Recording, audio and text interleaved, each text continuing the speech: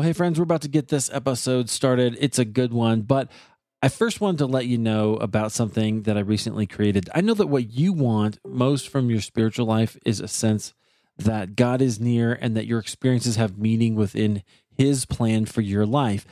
But sometimes we run into seasons when they just don't make sense. God doesn't make sense. And you wonder if He's even aware of how the hard circumstances are affecting you, or your prayers are just kind of bouncing off the ceiling. What you need in those times, the spiritually rocky stretches, is a plan for engaging God. Well, fortunately for us, the Bible is full of people who experienced the exact same frustration with God and whose faith survived the experience. How?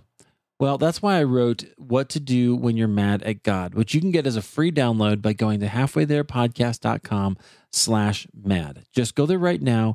You can put in your email address and then it shows up in your inbox and it's completely free. Plus, I will send you the latest content and our new material that we're working on. I've got a bunch of things I can't wait to share with you. But if you don't like it, you can unsubscribe at any time. So go now to halfwaytherepodcast.com to get your free download and a plan to help you move through your anger and back into worship. And let me know what you think. So again, halfwaytherepodcast.com/mad. And hey, let's get this show started.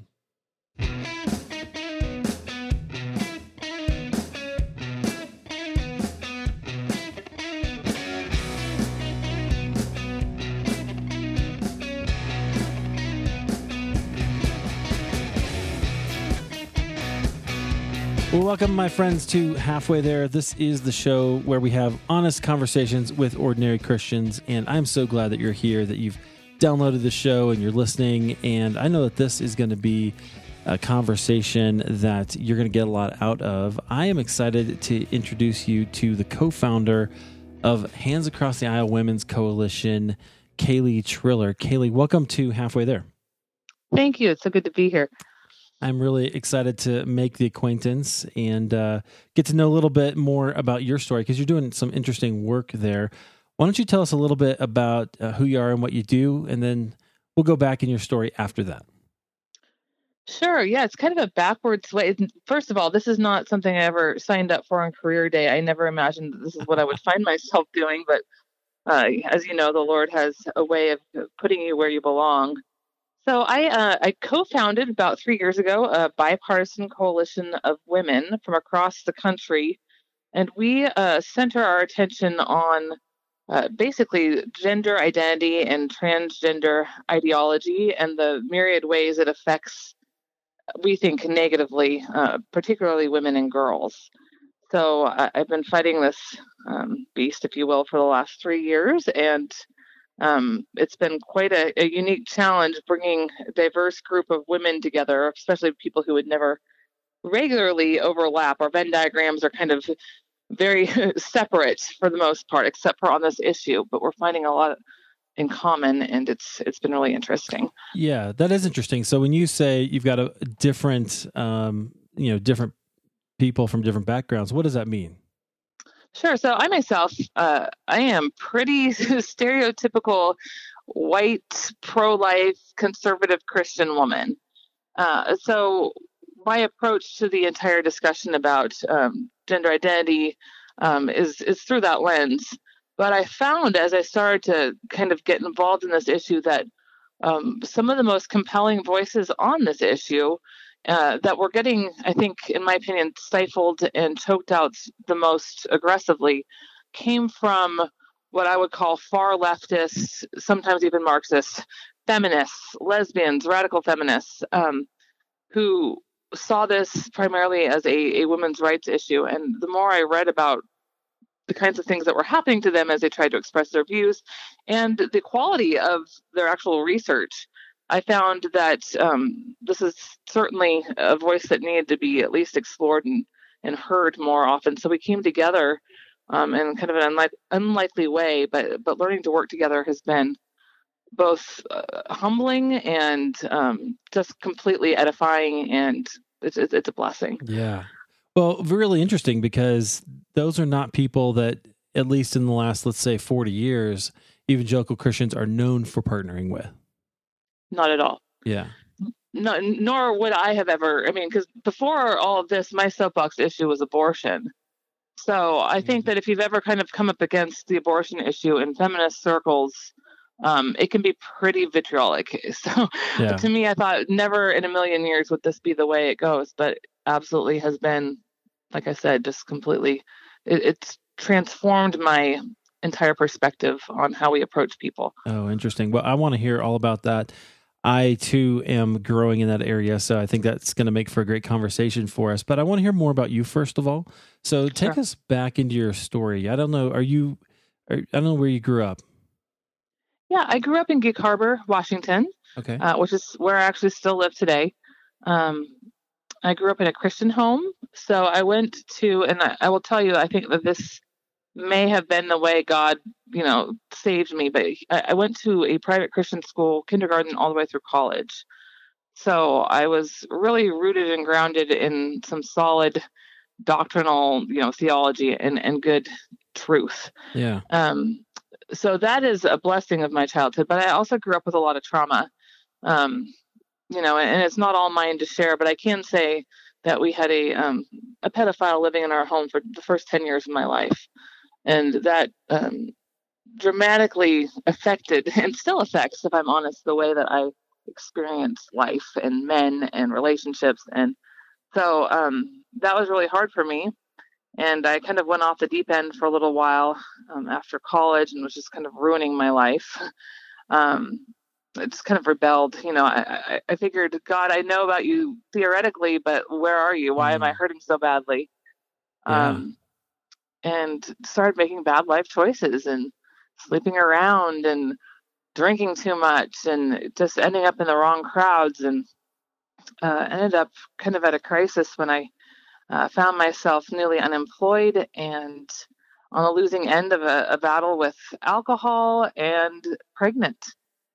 And, I had to really do some wrestling with God. And I remember just thinking, gosh, I don't know how I'm going to get myself out of this, but he's really faithful and he pulled me back. And so I've been through a lot. Yeah. And, then I ended up getting married when I shouldn't have gotten married. So there's a lot of really bad decisions that ended up hurting me in the long run. So I've survived domestic violence, a lot of sexual abuse. And so that's kind of the backdrop for all of my work now. Yeah, I can see how all of that would inform kind of why you're passionate about taking care of other people and forming bridges. So I want to take us into that moment though, because you said that you grew up in a Christian home, you'd walked away, and then God was really faithful. How did he bring you back? What was that like? There's a little video circulating Facebook right now. It's of a lamb that has somehow fallen headfirst into this deep pit. So all that's sticking out are the legs. And you see this guy just pulling on the legs and yanking the lamb out. And to me, that is just so a perfect picture of what God's had to do for me, because it didn't come easy for me. I think the wound was so deep that the self-sabotage was so severe. But I remember sitting in the bathtub one night recently, having just been, lost my job, lost my home, just drinking. I think I had 3 bottles of wine in one night. Wow. And just crying and just screaming at heaven, God, you have got to give me something to look forward to or to focus on or to pull me out of this, or I'm going to die this way. I don't know how to fix myself. I can't. I'm done. I'm at the end of myself. And it takes me a very long time to get to the end of myself. But the next day I found out that I was pregnant. And to me, it was just I still cry talking about it. Yeah. It was God. And I knew it. And so my son's name is Tristan Samuel, which means outcry heard by God. And that has been, he's supposed to be here, first of all. But I think God has brought me back to himself by making me a parent. Because, while I couldn't figure out how to experience God's love personally, when I became a mom, it shifted things where I could suddenly start to say, wait, if I love my kid this much, and God says that he loves me way more than that, that's pretty powerful. So that's, and then gradually, just little by little, getting me in the right church, getting me some healing and deliverance from some issues. And sure. it's been it's been a process. I'm not there yet. I Oh still yeah. struggle, Well, but that's why the show's called Halfway There. oh, there you go. Because we're all, none of us are there yet. And I actually believe that we're always going to be learning and growing in the Lord, that we'll never exhaust the limits of an infinite God throughout eternity. We'll always learn, we'll always be learning about him and his relationship to us. Right. But interesting. Yeah. What a way that God has kind of led you out, or led you into thinking about yourself differently through having a kid, having a child. Yeah. Wow. That's fascinating. I know that tends to happen. You have to be a little less self-involved when you have to care for somebody else, right? So true. Yeah. Yeah, exactly. You don't have the luxury of, in theory, you don't have the luxury of being so navel gazing. Right. You have to get up, and there's a little one that needs to be fed at 3:00 in the morning, whether or not you feel like it. And it's just your perspective, but it's beautiful for me. So. Oh yeah, very interesting. Okay. Well, what I love about that is that, for some people, and especially if you're in a bad circumstance, that might have, finding out you're pregnant might have been a bad thing. But for you, you saw it as God. It's just, there was an inner knowing, and it's interesting that everybody around me, I remember them saying, just like with horror when they found out, Kaeley, there's no way you can have this kid. Like, you are not in a position. This is absurd to even think that you could have a baby right now. Like, of course you're going to abort, aren't you? And wow. For whatever, like, I know what it's like to have to. I knew, looking at the situation through normal human eyes, that there was some truth to what they were saying. I was in a really bad spot, but there was just that inner knowing, and I don't know if you've ever experienced that though, where there's something in your spirit that's just like, this is the way, walk ye in it. Yeah. And I had that. So. Yeah, absolutely. I actually felt that way. I quit my job a couple weeks ago, and I felt the same way. And people looked at me like, "What are you doing, man? That's crazy." But it's just when you know, this is the right place for me to be right now. So, yep. I totally get that. Wow, very cool. Interesting. Okay, so that kind of started. Sounds like that started you on a journey back. What has God taught you about yourself in that period of time? So much. I mean, gosh, where do I even begin? And I would love to say that from that moment on, the minute I became pregnant and I saw the light, like the blinding light of Saul, all of a sudden it was crystal clear and I walked straight and narrow. And I would love for that to be my narrative. But it's not. Like, God was always, it feels like he's just been like a tug of war, like pulling me closer and pulling me closer. He's always going to win, but there's still so much resistance that I continue to fight, and I think shortly after I had my son, I ended up in a relationship with a guy, and I knew it was wrong. I just knew it wasn't a good fit, but I was so terrified of being alone that I married him. And that, I think, more than probably anything else in the last 10 years of my life, I have learned to fall on my face before the Lord and completely surrender. Like, the word surrender did not mean anything until the context of surviving that marriage and consequently the divorce. I've never been that close to God, that I've never felt him so near and so faithful. Because I'll tell you, I mean, this is the kinds of things that happened during that period of time were just so incredibly painful. But that's when God just showed up in this huge way, and I start to actually kind of experience his love. And I think that's where I realized that I kind of made a shift from this feeling like damaged goods to feeling like the daughter of the king, and knowing that I was the daughter of a king. And because he would show up in these just like miraculous, amazing ways that could not be explained any other way, whether it was, totaling my car, which I did. I totaled my car shortly, like 2 days after discovering that my husband had a mistress. And I have a newborn, and she's crying in the backseat of my car, and I am beside myself, and I turn around and try to help her out, and I crash into a telephone pole and total my car, and I don't have car insurance. And I remember going home and just like literally lying face down on the bathroom floor and just crying and saying, Lord Jesus, like fish and loaves, I've got nothing. I don't have insurance for this. I don't, I couldn't afford insurance back then. And I will tell you, the next day I showed up at work. I'd gotten a ride to work, and I hadn't told anybody what had happened. And this lady knocks on my door, my office door, and she smiles at me and she says, "Are you Kaeley?" And I open, yes. And she hands me an envelope and she says, "God wants you to have this." Turns around, walks out. I've never seen her before. Inside is $1,200 cash with a note about his provision. Wow. And it's story after story after story.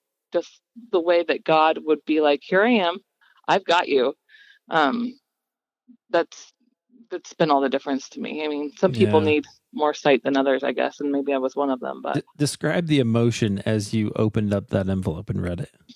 Oh, I mean, I think I probably just cried for like 20 minutes. Right.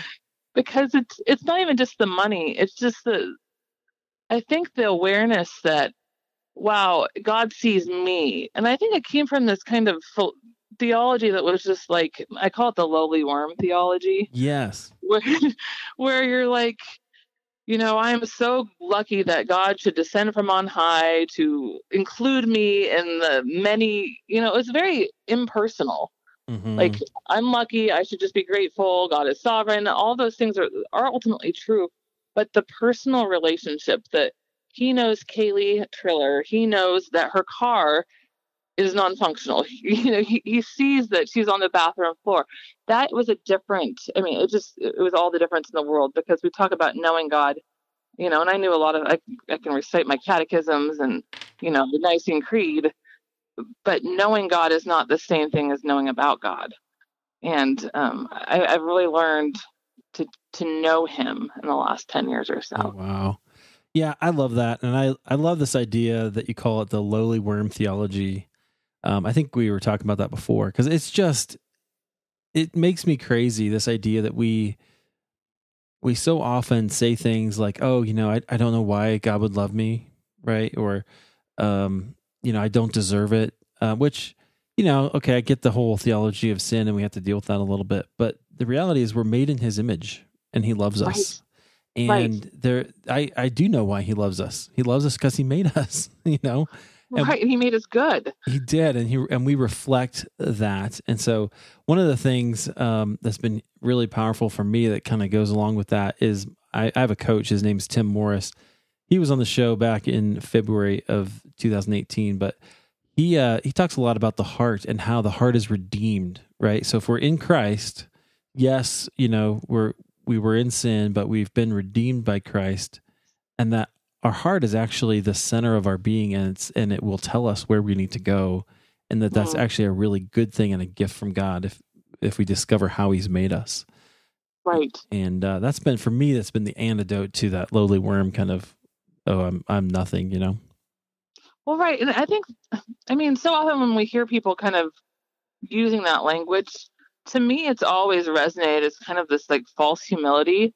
Like, we're supposed to feel that way and believe that way, so we say it, but it never really resonates as honest, right? Yes. And because there's a piece of it that's like, I'm saying this because I'm supposed to, and I want you to know that I realize that I'm nothing. And I get like Amazing Grace, saved a wretch like me. Like, we have to be aware of our sin, and it's real, and we have to be able to name it. But like you said, God loves us, and he made us good, and he destined us for glory. And I think it can be sinful to call something evil or bad or worthless when God has said it is good. I totally agree with that. And I the glory thing, isn't that beautiful? Like, if you read what happens in Revelation, our destiny is to rule and reign, and God made us for that. And the promise of the gospel is that we can actually do some of that now, right? We can become that person that he's called us to be. Right. Oh, I love that. Okay. Well, that is amazing. I'm sure that it was that's a theology that doesn't come out easily. So I'm sure that you've wrestled with that over time. Oh, yes. Yeah. Yes.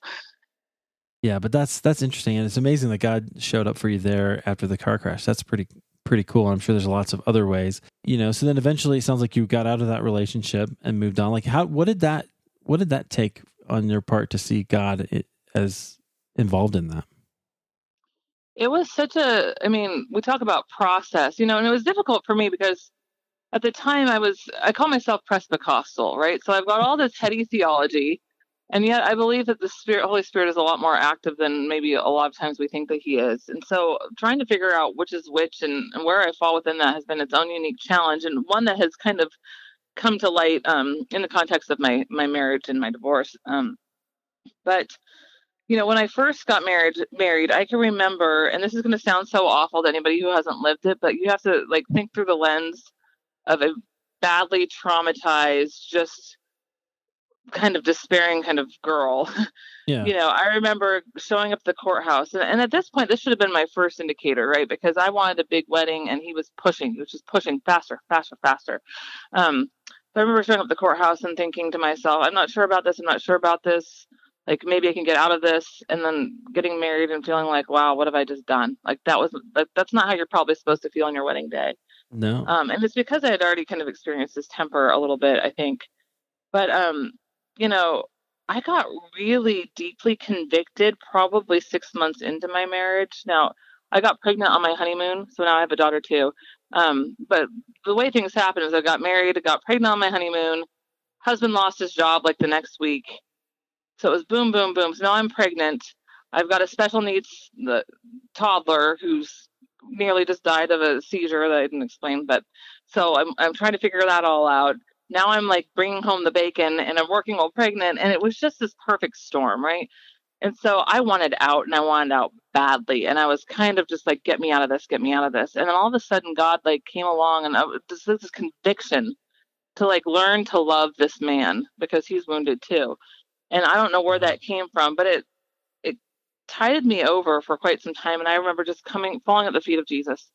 Lord, you love him. Lord, you can heal him. Lord, you can do, show me what to do. And I think for 6 years, I didn't feel like I had the green light to leave, even though he had, by that point, already cheated several times. And I knew that I had a biblical foundation and reason and justification for leaving. Yeah. It just didn't feel that release yet.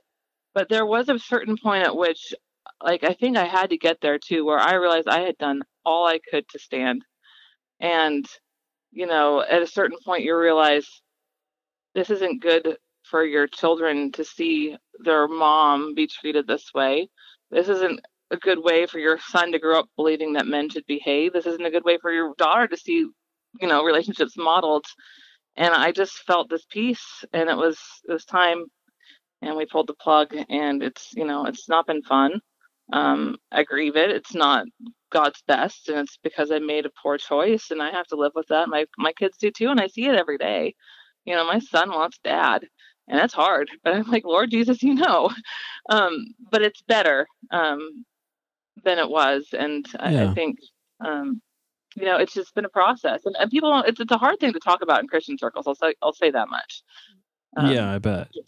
Shame and stigma and judgment and people not knowing personal details because it's not their business, right. But I never ever thought I would be somebody who is divorced. I mean, just still that word to me is ooh. But yeah, it's right, and I have peace about it. So. Sure. Yeah. Well, I appreciate you sharing that, because I know that it's hard to talk about, but I really do think there are many situations that call for that. And, I don't know. I'm kind of a weirdo on this issue, because I think that there's a lot of other things that are more important than, I know the script. I guess I want to be careful that how I say this right, but I know what scripture says, but there are situations where it's warranted. And like you said, sometimes you just have to say what's best for everyone is this. And so you go that direction. And it sounds like you did it prayerfully, at least. I mean, you were engaging the Lord throughout the whole thing. I did. And, since we're even going there, I have to say this too, because this has grieved me in recent history. And you've probably seen it if you follow my Facebook page at all. I was blessed and really, really grateful to be in a church that could navigate that gray area. I think with with conviction and biblical truth, but also just incredible discernment and wisdom. Yeah. Because there was a certain point, and I think this is huge in terms of me finally deciding to call it quits and pull the plug, was when my pastor, who is one of the godliest men I have ever met, there are a few people in this world who I could say when he speaks and when you're around him, you actually feel what it must have been like to be with Jesus. Wow. So for me to have that kind of respect for somebody and to hear him say, Kaeley, God doesn't want this for you. This is not how a daughter of the king is to be treated. You don't need to let yourself be beat up. Like that release from him meant so much to my broken soul. Right. But I will tell you, as I work with women, and especially with feminists and especially with women on the left, I'm not exaggerating how many of them abandon the faith as a result of really bad counsel on this issue or a similar issue from the church. So it's that important to me because it's really, and it's a conversation that's been happening in certain Christian circles recently. Yeah. And I think a lot of times, if you don't have any framework or if you haven't gotten any experience yourself or you don't know anybody who's wrestled this way, it is tempting to be like, well, this is what the Bible says. The Bible says, unless, except for marital unfaithfulness, and they just, breeze by, and they define that in such a limited way, unless he cheats. But marital unfaithfulness, what does that mean? Why don't we ever have that discussion? Yeah. And the only reason I know this is a very uncomfortable topic, but the only reason I'm pushing here is because it's so important. Like, so important. It is wounding so many women if we get it wrong. No, I totally agree with that. And I think too that this leads perhaps into your work as well, and you've kind of started to go there, but the idea that we can hold other people to the truth without loving them, right? So I can just say, well, you just have to do what Scripture says, even though what it means for you is just a horrible life, right? Like not we're promised. Nobody's promised, whatever riches and everything. You know what I mean? Like a really there's another jewel every time you get hit. There's another whatever. Jewel like there's what is this? Yeah, there's you're not promised necessarily a life without worry, but a life without some of those abuse and other kinds of things, I think is something that God wants. And anyway, I don't know. I'm trying to be careful how I say it. No, and I apologize for putting you in that because I don't think we planned on talking about that issue. No, so but that's okay. And I actually think it is something that I want to talk about. And I think it is important that we don't let the letter of the law destroy the love of the law, Right. So maybe that's what we mean. But where I was trying to go was that people lose their faith because of this, because we don't actually end up caring for the people because we care too much about the truth. And they're not antithetical. It's the way we apply it. Right.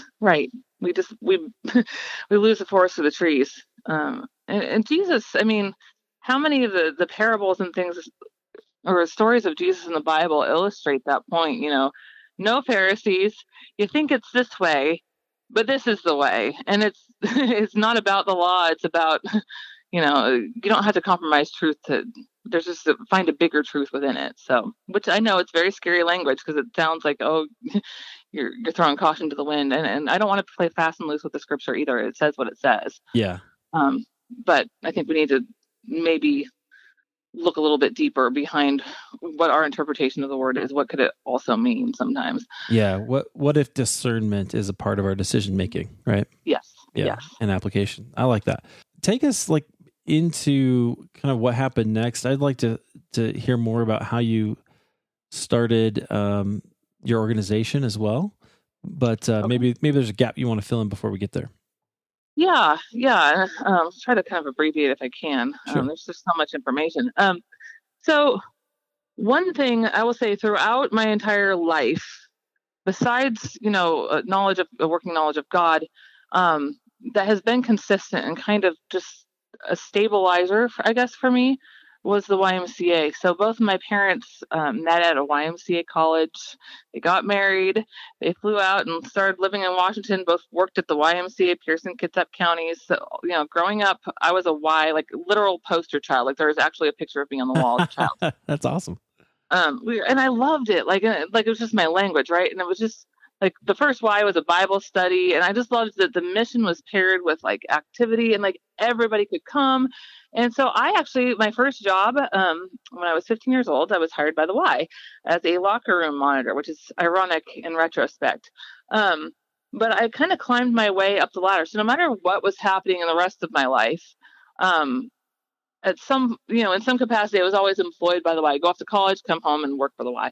And I climbed the ladder. So I worked for the Y for 17 years, and I had climbed high enough to be the communications director for the entire regional organization. So 9 branch facilities, and my cubicle was right outside the CEO's office. I was feeling pretty pleased with myself. And out of nowhere, one day, my boss came to me and she said, Kaeley, I need you to draft these talking points for this new policy we're about to adopt. Nobody knows about this yet, and it's going to be really controversial. And I need you to look at it, familiarize yourself with this so that we can position it in such a way that it's a lot more accessible and people will respond better to it. So normally that would be like my favorite type of job because I love to find the silver lining, and there's usually something really positive to say about the Y. And so I took the papers home and I familiarized myself with them, and my heart sank. And I realized what she was saying was that we were about to open our organization's like numerous locker rooms and bathrooms on the basis of gender identity, as opposed to, anatomy. And so, I think for context, you have to realize like nobody was taught, there was no transgender bathroom, anything, anywhere on the scene. Like we weren't talking about North Carolina. Like I'd never even heard of such a preposterous idea. Like we all knew that transgender people existed in relative peace, but we never really had any issue with them, regardless of whether we agreed with what they believe. So to me, I was just like, what in heaven's name? Because the Y was a Christian organization. I had been hired as a mission director at one point. And we, in terms of communication on all things controversial, we would just avoid it. Like we were not political. We want to be a place for people to not. So I went back the next day and I said no. And I said, "What? You've got to be kidding me! Like this is ridiculous." But I've got to tell you, I was so struck. There were a couple of different levels at which it hit me.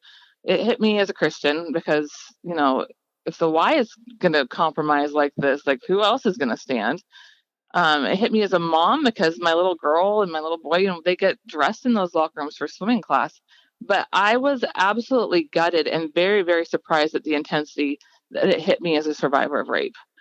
Because like I remember even as a college athlete, like locker rooms for me, not fun places, right? Like a lot of my abuse happened in a bathroom kind of setting in a shower.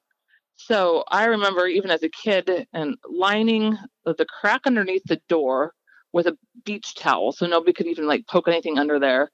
And even as a college athlete, after college basketball games, like showering in my underwear when the team was showering because it was just the trauma was so severe. So I was very protective of my personal space.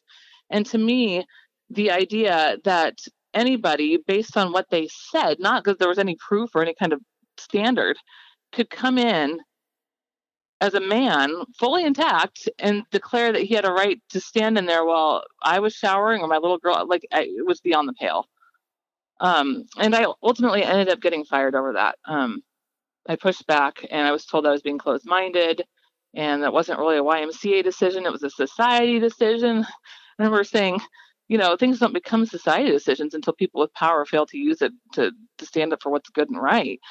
And I remember what was really kind of just devastating to me about that, and I'm not trying to say this in condemnation, but because this was just eye-opening, was that, I didn't feel like I had a lot of power at the Y. I'd climbed the ladder, but I wasn't the most influential by any means. And there were a lot of good Christian men who had more power than I did. And I remember appealing to all of them and saying, please say something, do something.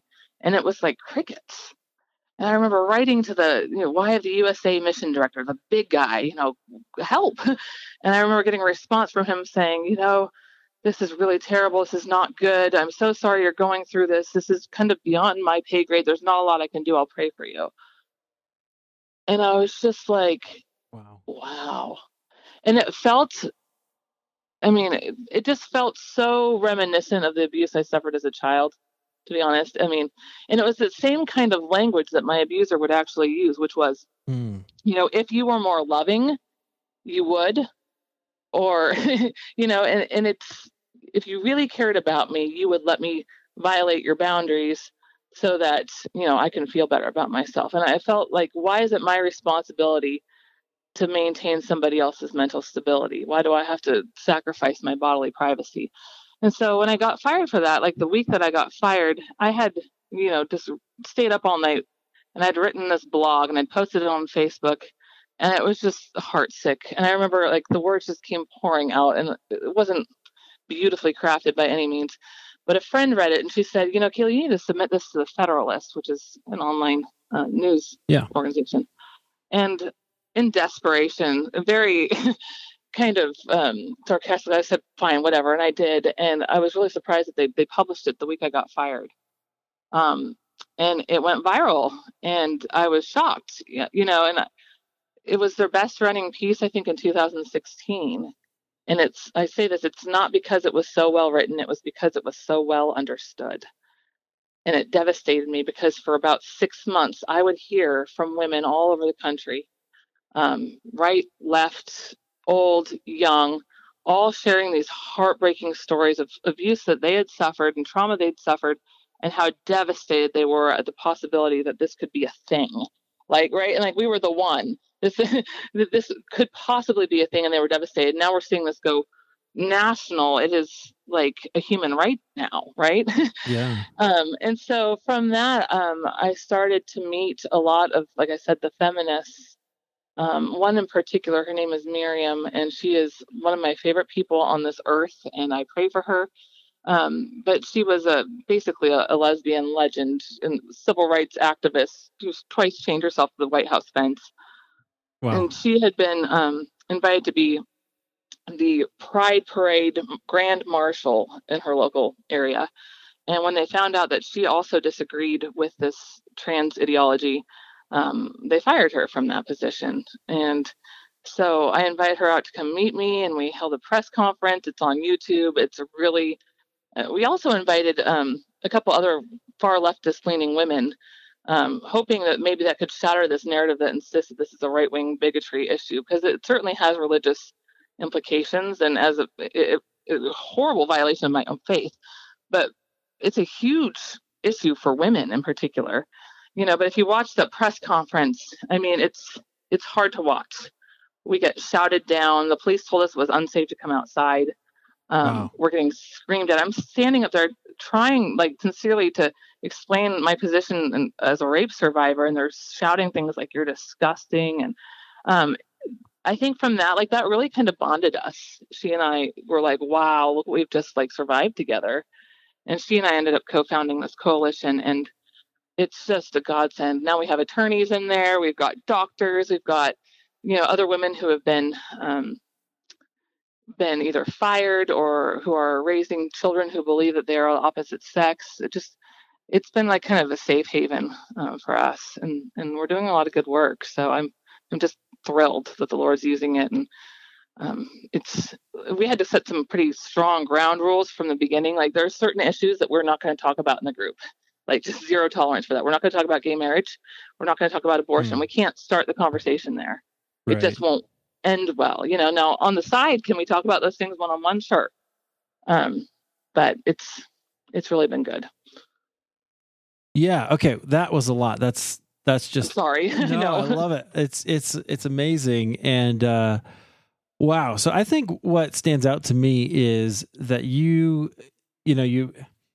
again, these are big issues, and they're dicey. And so I want to be sensitive as I can, but so you have the stand, obviously, as a survivor, that this is not okay.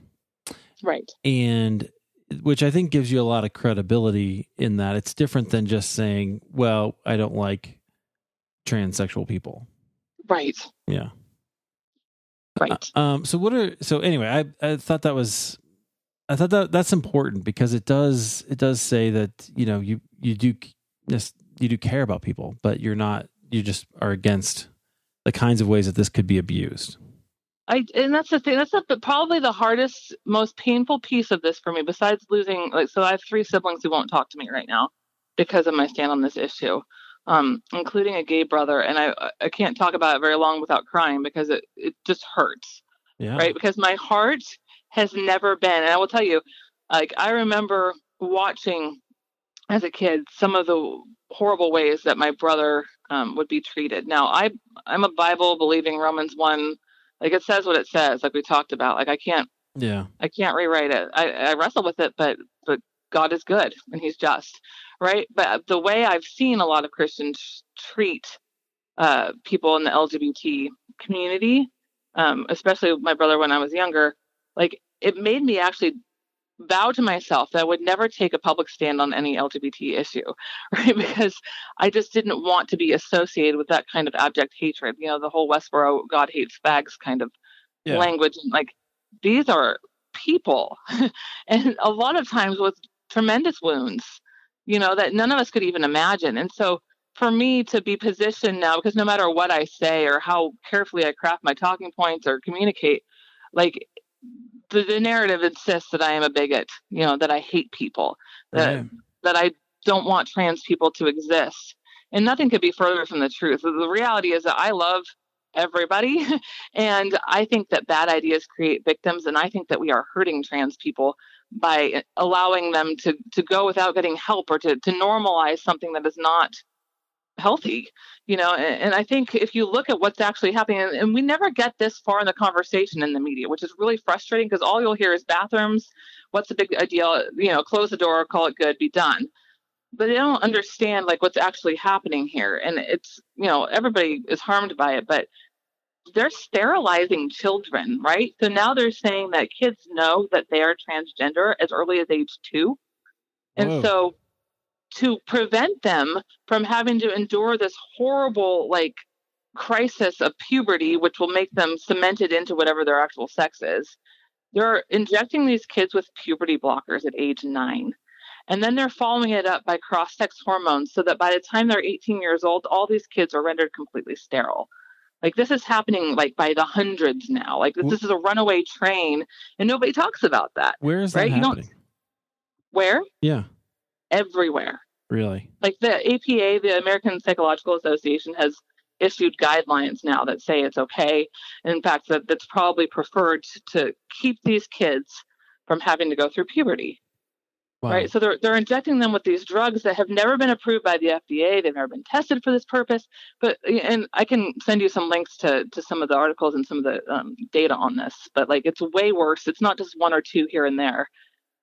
It's everywhere, and people don't know this because they're not reading about it in the media. So these are some of the things that, as a coalition, we're standing up and saying, hold the phone. How is a double mastectomy a reasonable cure for a 14-year-old's dysphoria? You can't undo that. Right. So that's one of the issues. Female sports, we've got in Connecticut right now, the high school girls track championship in Connecticut. We've got 2 males slated to win first and second place in a couple of the girls' events because they say they're girls. Right. So what does that do for, I paid for college through an athletic scholarship. And so now males are kind of taking those over too. So it's got lots of far-reaching implications that don't get a lot of exposure in the mainstream media. And they need to be explored further. Yeah, absolutely. And that's what I hear you saying, is that we need to think more carefully about the implications and not just do these things because that's what we're told to do. Right. Or because that's what, this is such an effective messaging piece. If you were loving, if you don't want to be a hater, you don't want to be a bigot, your alternative is to just roll over and die to this. Right. And, it works though. Yeah, it does. That's definitely interesting. Well, I want to know a little more about this partnership that you've crafted, because that's unusual. I know you told us a little bit. You guys went through some stuff, and you kind of found that you were on the same side. But how do you find that whole experience? So I will tell you, I think so much of this centers around my friend Miriam. Her name is Miriam Ben Shalom. You can Google her. Initially, when I read about her, I knew in my heart that I wanted to meet her, because what I saw in her, what I was reading, was a moral conviction that superseded her even own self-protection. It was familiar. It's something that I could identify with, because it's what I had at the Y. Like I can't live with myself if I don't stand up and say something. And I was really fascinated that I should see that in a lesbian woman and not in the Christian men around me. Yeah. Wow. And I don't mean to say that in a harsh, like, you take that as you will, but that's what I was thinking. Well, it might be harsh. It's a harsh reality, right? And I think one of the things that I wish the church would do is talk about issues of sex beyond, gay marriage. Like, that's been the thing that we've worried about for 2 or 3 decades. And then I have a whole thing on that, which we don't have time to go into, but we spent all this money and all this time on passing laws and whatever, but we didn't change any hearts, Right. But you know what? I'll say that's really frustrating, because I think the pendulum is perpetually swinging in the direction of overcorrection. Mm-hmm. So I think we got gay marriage really wrong as a church.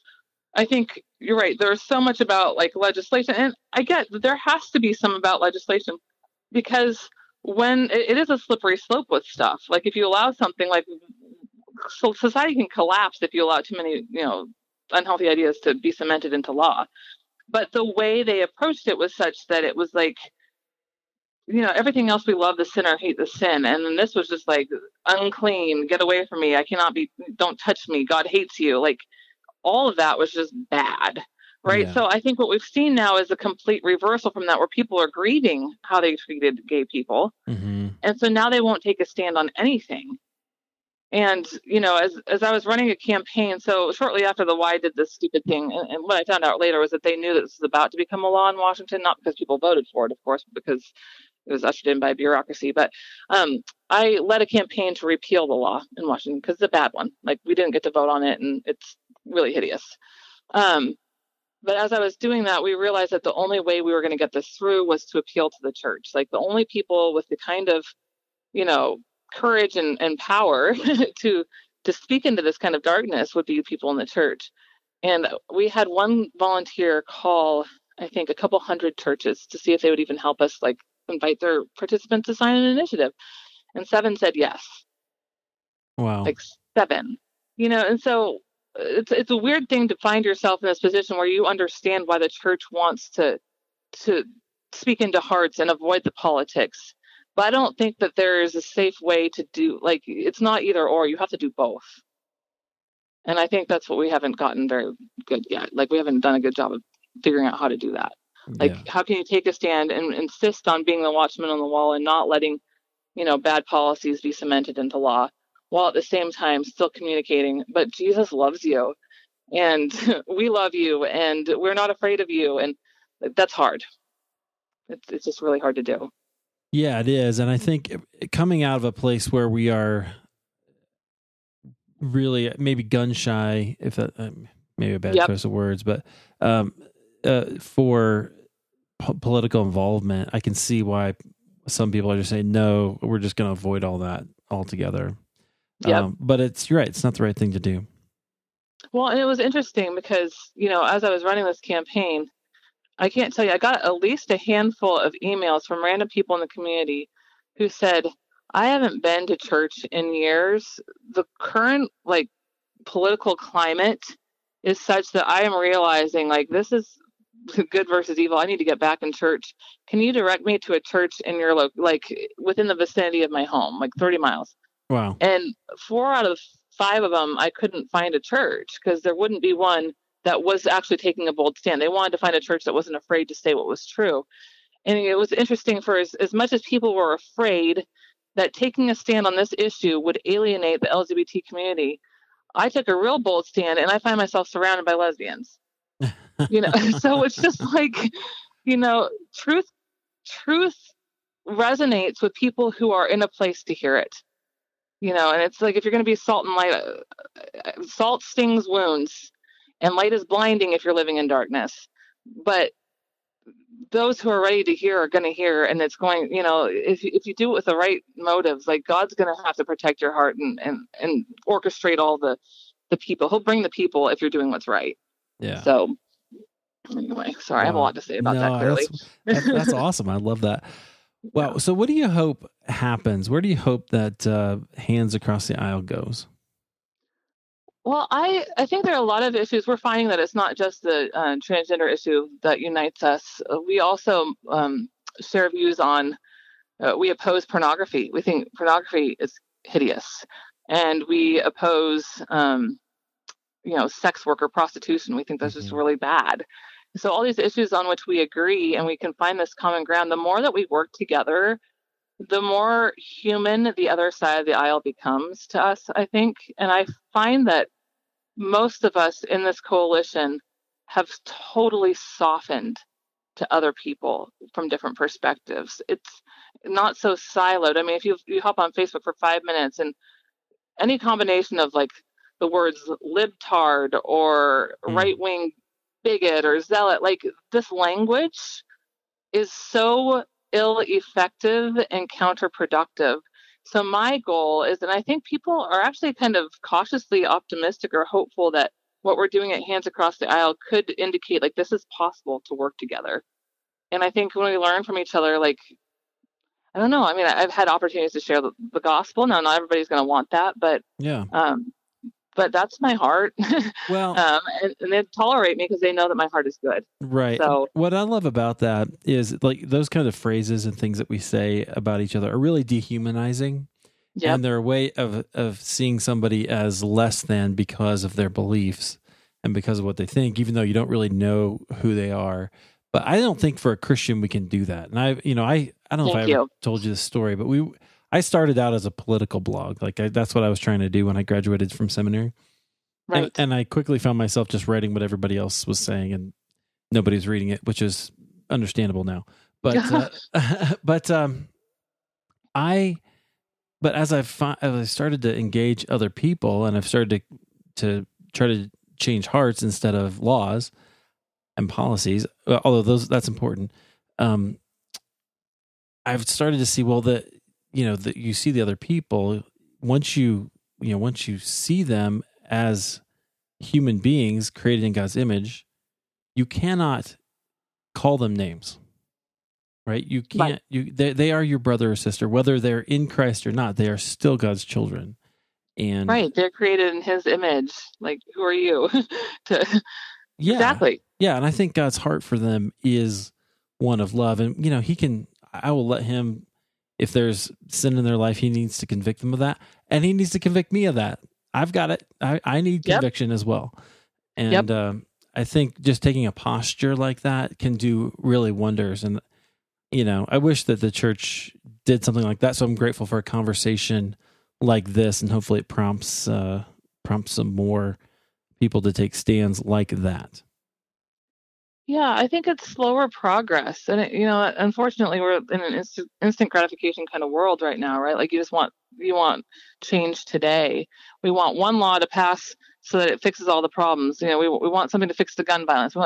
Nobody wants to get their hands dirty and wrestle and, like, in the ambiguity and the uncertainty. And, as a communicator, I'm watching other, conservative bloggers or whatever.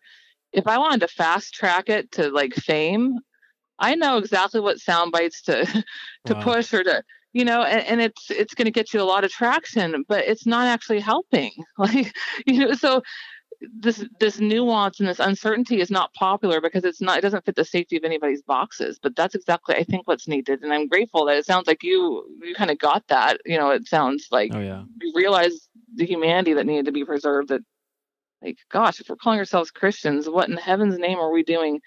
Screaming slurs at people? Like, this is not okay.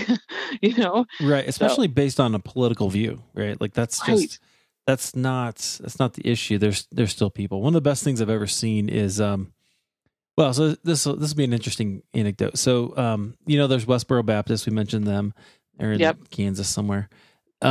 Is that where they are? I don't even know. I think so. My dad goes to this church in Des Moines. It's the biggest church in Iowa, and they participated in their town's, like, I don't know, it was like a 4th of July parade or something, you know, some parade. But there was also other groups. Like, I think there's a like an LGBT group there in that town, so they were also in the parade. And so Westboro Baptist came out to protest the church, and because they were partnering with these other people, or at least in the same vicinity. And the pastor had this great response. He said, "You know what? Here's what we're going to do. If you guys want to," he said to the church, "if you want to come out, we're going to take them donuts and coffee and juice when they're out there." And so what they did is they just went out to the Westboro Baptist people and said, "Hey, here you go. Here's coffee, donuts, and juice." And they fed them and they talked to them. Right. And so, you know, I mean, I guess that's a little different group of people, but they treated them like people. Yep. And I think that's the thing that we need to do. And it was the right response. I mean, I could get all indignant and, you know, mad, and I say all kinds of nasty things, but loving them is actually the harder thing to do, but it's the godly thing to do. That's right. And I think people, I mean, just to push back on that, just ever so slightly, and I think that's right. That's the right approach. I have a friend in Canada who's kind of spearheading the effort there, who was actually a pastor at a church, and he did the same thing. He put coffee out, made a tent, and he's just so kind, right? And that speaks volumes. Now, one thing I want to say about that, though, is that that won't always work. Like, Sure. People don't always. There are some who are completely given over. I mean, I've gotten death threats and rape threats, and I'm going to come burn you in your sleep. There are some reprobate minds out there. Wow. So I think, initially I was kind of naive, and I thought, surely if we're just loving enough, everybody will see the light, and we'll sing Kumbaya, and it'll be great. And that's just not true, right? Like, there's time for war, and sometimes that's it. Like, you know, but war and prayer first, and war with love whenever possible, and love enough to just tell the truth. I think when we start to realize that in order to feel like we're being loving, we are compromising our truth, and not our truth, the truth in some capacity. That's a red flag, right? Like, you don't have to compromise truth to be loving. So that's my spiel on that. Right. Well, it may not even change their mind, right? It may not change where they are. And I really, I'm committed to the view that we have to let God do that. Yep. But at least may say something different than, you know, we think you're going to hell. You know, because that's effective. Right. It may say we think that God wants a relationship with you, and so do we.